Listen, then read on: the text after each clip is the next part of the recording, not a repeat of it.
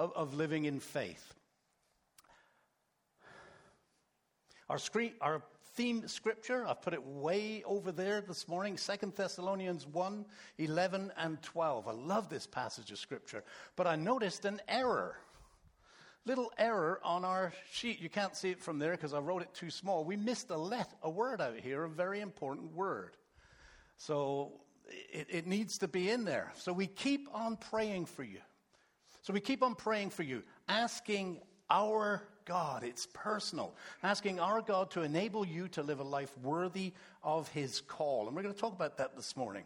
And then this part in red is really the focus in my heart for this year. May he give you the power to accomplish all the good things your faith prompts you to do. Then the name of our Lord Jesus Christ will be honored because of the way you live, and you will be honored along with him. And I love this part. I was just praying this through as we were singing, listening to you all sing, and I love that song, Oh, How He Loves Us. And I thought, this is all made possible. Everything is made possible because of the grace of our God and Lord Jesus Christ. You are here because of the grace of our God and Lord Jesus Christ. We can talk freely about our Lord Jesus because of his grace. It is an absolutely wonderful thing and not something we should just skim over. It's something we need to consider in our hearts, that this grace, it permeates everything. And it's demonstrated in his love. And that's where we kind of started a couple of weeks ago. The first call, it says, so we keep on praying for you, asking God to enable you to live a life worthy of his call. The first call that God has on your life is a call into a relationship of love. He wants to call you into this love relationship. And that's kind of the foundation of everything. Can we go to the next slide, please? So God's love is the foundation. If you know and you trust God's love, and there's a key to the knowing God's love. It's so important. If you trust and know his love, then you will trust in his promises. His word is filled with his promises. We're going to go through them a little bit later on in the year. When you have a confidence in his promises, you will obey his promises. You live in faith. And when you live in faith, you experience God's love. You have God's love. Every single one of us has God's love. Nothing can separate us from God's love. But when we step out and live in faith, because it's a reciprocal relationship, Jesus said, if you love me, you will obey me. And when we step out in faith, when we begin living this life of faith, then we experience again God's love. But now you're 4 courses higher. And you've taken ground. And that's what this year is all about, taking ground. But this morning, I want to kind of take a little step backwards. Because I think I did share with you back a few weeks ago. I used to be a bricklayer. So this whole idea of building blocks and everything, I mean, it's in me. And just as important as the blocks in the wall is the mortar in between the blocks. We call it a joint. Not that kind of joint. We call it a joint because it joins the courses together. And it's as important as the blocks themselves, because if the mortar in the joints is not mixed right, if it's not the right formula, it's not going to hold the wall up. It's got to be the right thing. So that first course, God's love, God's promises are melded, are cemented to his love through that joint, that joining. But I want to talk about today the next one up, the one in between God's promises and our obedience. Something's got to happen there for us to take his promise and turn it into obedience so that we're living a life of faith. And it's very, very important. Now, I want you to work with me here. Where do we find God's promises? Say it again. In his word, right? God's promises are in his word. And we did the book of Ephesians back there a few weeks ago. And if we go back there to Ephesians chapter 6, you find a descriptor of the Word of God and faith in God. And those two things, God's promises and our faith, are melded together. Let me just see here. Paul's talking about this metaphorical suit of armor. And we get down to verse 16 and 17. He says, in addition to all this, take up the shield of faith, with which you can extinguish all the flaming arrows of the evil one. How many of the flaming arrows of the evil one can the shield of faith extinguish? I want you to get this. How many arrows, flaming arrows of the evil one, can the shield of faith extinguish? All of them, right? This is key. We're going to loop back to this. Take the helmet of salvation and the sword of the Spirit, which is the Word of God. I named this message this morning, Sword and the Shield, because that's that course in between the sword. It's what molds them together. The sword is the Word of God, and our shield is our faith in God. Deuteronomy 39:29 says, how blessed you are, O Israel. How blessed you are, O people of the Lord. Who else is like you? A people saved by the Lord. He is your protecting shield and your triumphant sword. They go together, the sword and the shield. So I want to share this correlation between the Word of God, our sword, and faith in God, our shield. And we're going to have a little bit of fun here this morning. I'm going to do an illustration in a little bit that I did in 2015. Some of you will be familiar with it because, I don't know you remember everything I said back in 2015. For some of you, it'll be new news. Philosophically and spiritually, the Word of God and faith in God go hand in hand. Let me show you what I mean. If you've got your Bible, turn to Luke chapter 18. If not, it's up on the screen. It says, as Jesus approached Jericho, a blind man was sitting beside the road begging. When he heard the crowd going by, he asked what was happening. He could hear the excitement. Something's going on here. They told him, Jesus of Nazareth is passing by. He called out, Jesus, Son of David, have mercy on me. So this guy, he obviously sits beside the road. He begs. He has no way of making a living. He's blind. It was very hard in those days. He's heard about Jesus. He knows about Jesus. He hears this crowd going by. What's happening? Jesus of Nazareth. Somewhere along the way, he knows Jesus can heal me. Jesus, Son of David, have mercy on me. Those who led the way rebuked him, told him to be quiet. But he shouted all the more, Son of David, have mercy on me. Now, the reason the people would have told him to be quiet is because back in those days, any kind of infirmity was considered to be a curse from God. You're a dirty sinner. You've done something, and this is what God has done to you. You're blind. You're blind for a reason. So just lump it, okay? That's just what it is. Now, shut up and let Jesus go by. But he's not having it. Son of David, have mercy on me. Jesus stopped and ordered the man to be brought to him. When he came near, Jesus asked him, what do you want me to do for you? Now, do you think Jesus didn't know?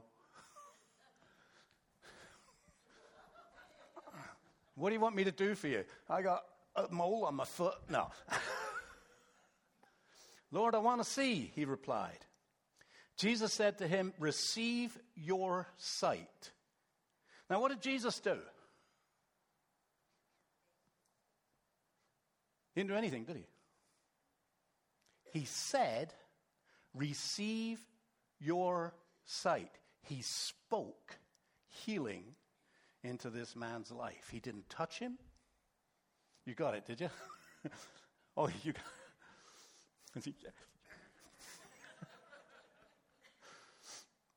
Receive your sight. Your faith has healed you. Immediately he received his sight and followed Jesus, praising God. When all the people saw it, they also praised God. So Jesus doesn't touch this guy. This is the power of the Word. This is this correlation between the Word and faith. The word is our sword. Jesus spoke healing, and it happens many times in the scripture. There's one time a Roman official is coming to Jesus. In one account it says his daughter is sick, or another account it says it was his servant, but somebody's sick. And he comes to Jesus, and he gets close to Jesus, and they have this dialogue, and Jesus says, go on home, it's done. Person comes into the synagogue one day on the Sabbath with a leprous hand. Jesus just speaks, you're healed. By your faith are you healed.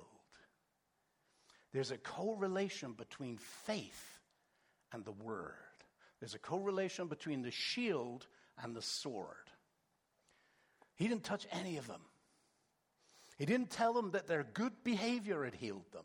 He didn't tell them that their religion had healed them. He didn't say, because of your tithes you are healed. Because of your serving you are healed. Because you're just a really good person and I like you, you are healed. When Jesus spoke the words, your faith has healed you, his words brought the healing through their faith. These things are locked together. But here's the question. What was their faith in? Their faith was in Jesus. We talk about faith sometimes in this abstract, oh, I have faith for healing. I have faith for this. I have faith. Your faith, the object of your faith is the Lord. Our faith is in the Lord. And what the Lord speaks is true. I trust the Lord. But it was the word of the Lord that brought the healing. Romans 10:17 says, so faith comes from hearing, and hearing through the word of Christ. So here's this link again. So back to our building blocks diagram. There we go. Where are God's promises found? In his word. Thank you. The power that activates our faith is the word of the Lord. He spoke healing, but it was their faith that healed them. The power that activates our faith is the word of the Lord. So when you go back to our verse, may he give you the power to accomplish all the good things your faith prompts you to do. What things is God prompting you to do? What acts of faith are there that he's kind of got ready for you? If you think about taking ground this year, moving forward in God, what are the things that God might be prompting you to do? You maybe haven't even thought about that. What does faith look like to you? Faith is a big deal to God. It's our half of the love relationship. If you love me, you will obey me. If you love me, that love will be demonstrated in how you live, in what you do, in what you don't do. Now, I've got a definition for faith for you. We're kind of going to build on this. Faith is trusting in the character and the promises of God to the point where you act whether you feel like it or not. Let me read that again. Faith is trusting in the character and the promises of God to the point where you act whether you feel like it or not. Now, I want to take this a little bit deeper this morning. There's a difference between having faith and living in faith. And you might be thinking, well, I have faith. I believe that Jesus is the Son of God. I believe that he came to live amongst us. I believe he lived a sin-free life. I believe he died on the cross. He was executed. I believe he came back in 3 days, came back to life. He had victory over death. And I believe that if I trust in him and ask for forgiveness of sins, that he will forgive my sin. And because of his victory over death, I have victory over death. I believe all of those things. I have faith. This is good. It's good to have that faith, isn't it? Because if you don't have that faith, that's not a good scenario. So sometimes we get this mentality, you know, pastor gets up there, he starts talking about living in faith. The whole church is a theme for the year, living in faith. And you're thinking, can I just have faith and live a nice, quiet life? Sit over in the corner, come to church on Sunday. I'm good. Keep my head down. Why do I have to live in faith? I've heard about people who live in faith. I've read about people who live in faith. It's not very attractive. Typically, it doesn't go well for them. And it sounds scary. And it is scary. So why do it? Let's look at what the Lord has to say about it. Hebrews 10:38. But my righteous one, any righteous ones here? Nobody wants to say yes to that, do they? You are made righteous in Jesus Christ. If you are a child of Jesus, then you are righteous. He is the righteous one for you. Any righteous people in here? Okay. Any righteous people in here? Say it out. Any righteous people in here? Yes, Jesus is your righteousness. Don't shy away from that. But I'm not a very good person. We know that. But my righteous one will live by faith, and I take no pleasure in the one who shrinks back. It displeases God when we do not live in faith. Now, if that doesn't motivate you, and it may not, for many years, I'll be quite honest with you, when I sat in church, it wouldn't have motivated me. Keep your head down. That scripture went right over. So I want to help you try and see things from a different perspective. And I'm going to do this illustration that I did back in 2015, and Ricky helped me out with it back in 2015. But you were late getting here, and I got a substitute for you, pal. So the question, why should I live a life of faith? Let me tell you why. We live in a broken, messed up world. Agree? It's pretty darn miserable. I hate reading the news. I do it sometimes.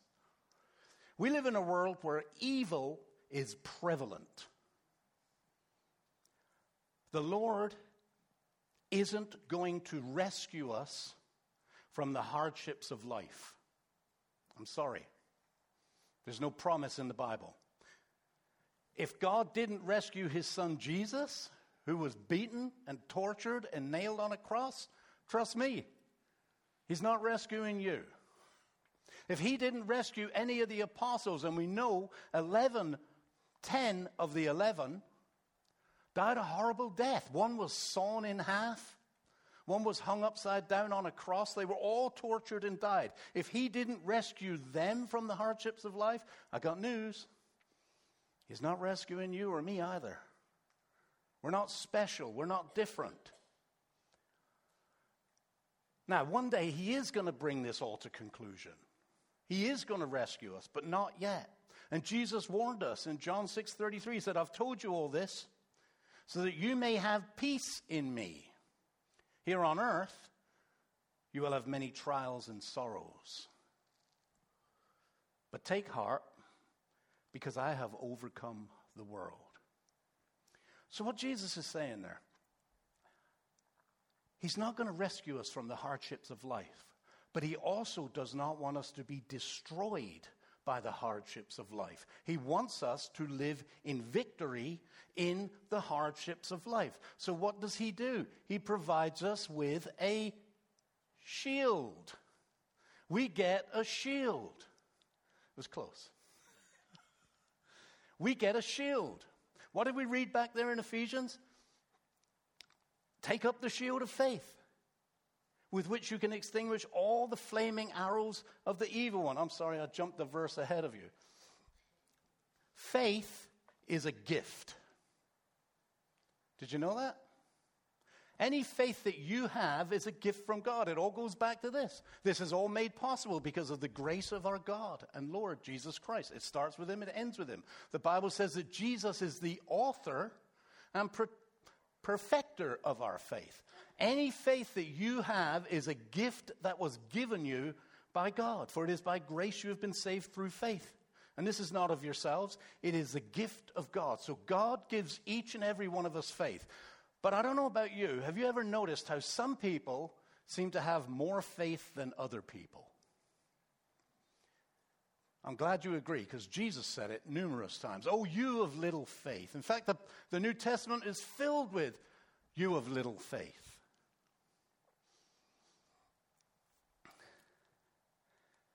Here's why faith is important. This life is miserable. This life is filled with trials. Take up the shield of faith, with which you can extinguish all the flaming arrows of the evil one. Your faith is a shield. So let me ask you a question. How big of a shield do you want? Can I have Satan come up, please?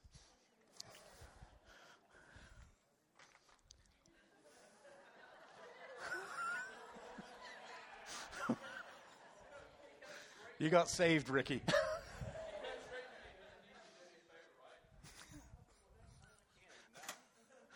He didn't know he was going to be Satan. Here are the arrows, the flaming arrows. And what are those flaming arrows? They're worries, right? They're temptations. I got me a little shield. I'm all protected. You can stand up there. And I'm all protected against Satan. Bring it on, Satan. I am not afraid of you. I got a shield. Yeah, you're not very good, are you? Ooh. There you go. There you go. And Satan is throwing... All right, Satan. Wait there. Now, this is you. This is me.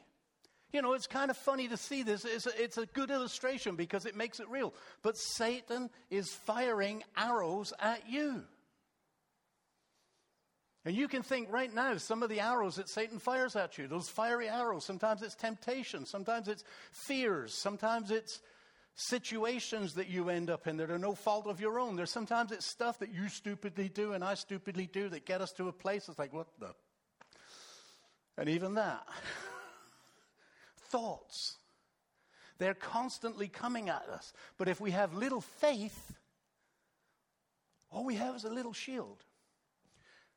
When you're sitting back there and you think you're sitting in safety with your head ducked down because I believe I got that faith, that's just the proof that Satan has you. Because if you're living the life that God has called you to live, you're not sitting back there trying to dodge verses. You're living for Jesus. You're going to go visit your neighbor. You're going to talk to your neighbor. You're going to do whatever it is he's called you to do. You're going to honor him with your finances, with your time, with your talents. And if you're sitting back there, that's because you got one of these. I don't want one of those. I want one of these. Come on, Satan. Have at it, buddy. Oh.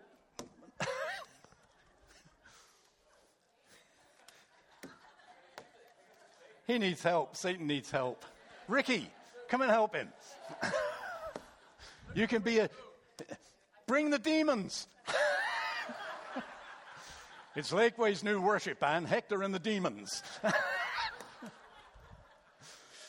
The more faith you have, the bigger shield you have. But I don't want a shield of this size. I want a shield of this size. Because when you got one of these, it doesn't matter what Satan does. He can throw everything at you, and he's not going to get you. Because your faith is your shield, and it keeps you safe. Some of those upper ones, oh yeah, look at this. Okay.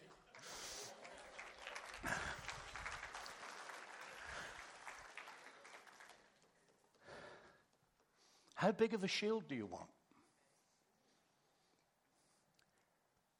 It is to your best interest to live in faith. Not just to have faith, but to live in faith. When you're living in faith, you are demonstrating to God that you trust him, that you believe his promises, that it's not just, God is good, woohoo. I talk to so many people that tell me, I talk to people quick to tell me how great their faith is. Oh man, I got so much faith in God. And I look at their lives and I'm thinking, if you hadn't have told me, I wouldn't have known. Because there's no evidence in your life that you have this faith in God. Now, but God didn't just give us a shield, did he? Say it again. He gave us a sword. And what is the sword? It is the Word of God. Jesus spoke healing. So there was the first question. How big do you want your shield to be? There's another question. There's another question. How big of a sword do you want? Do you want one of these? Oops. You want one of these? That's a lot better, isn't it? Or do you want one of these? Depends on the situation. Who said that? Depends on the situation. Well, I want some faith. Well, depending. On Thursdays I do. I want a large sword, but not on Fridays. Don't need one on Fridays, because that's when I get together with the girls. No. Satan, come on back up for a minute. Here's how the shield and the sword go together. They literally are hand in hand, right? One hand for the shield of faith, one hand for the sword of the word. Here's how they go hand in hand. So come at me, Satan. Now, a lot of people spend all of their life, they got a nice big shield of faith, but their faith's not active, and they just spend their time hunkered down, hiding from the attack of Satan. I don't want to lift my head up, because if I do, he gets me, so I'm just going to sit at the back there. I know. But when you've got a sword, you begin to live the promises of God, like the one in James that says, resist the devil, and he will flee from you. So you stand up and you go, hey, guess what? Guess what? Guess what, Satan? That is a promise that you can hang your hat on. Resist the devil, and he will flee from you. Do you know where he's going? He's going to sit with one of these people sitting that's all quiet, that keep their head down at the back. He's sitting right beside him. Got you. I don't want to go near those front row people. They got big swords and big shields. I want to spend my time with the people back here that I can irritate and aggravate and upset and do all these kinds of things, and I'll keep them hunkered down where I want them to be. They'll never get out from behind that shield. Yeah, they think they got a big shield, but they don't have a sword. You got to have a sword. You got to have a shield. Then you can start living in the promises of God, the Word of God. You start taking God at his word. When he says, if you're faithful to me with your treasure, I'll be faithful to you. If you'll be faithful to me with your talents, I'll be faithful to you. If you'll be faithful to me with your time, you won't be running around like a chicken with your head cut off. Because I own time. And I apportion it as I choose, to who I choose. How big of a sword do you want? A big sword, right? All right, what time is it here? 11:18. I've got good news for you. There's only another 45 minutes. So, here's the last question. Questions.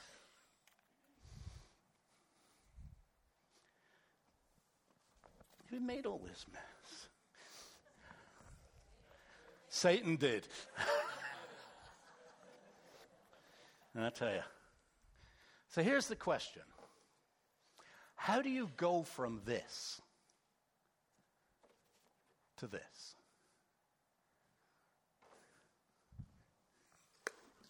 To this. How do you go from this to this to this? Would you like to know? Come back next week.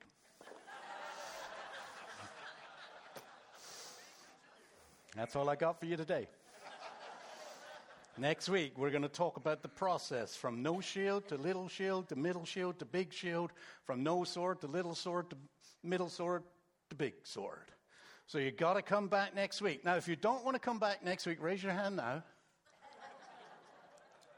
Are you a person of your word? And you people online too. Because I can carry on now. We could finish it. But we're not going to. We're going to come back next week. Wow, what a mess. Did that make sense? It's a nice illustration, isn't it? It is important. You get something out of living in faith, not just having faith. Amen? Okay, what announcements do we have? Oh, we had yesterday.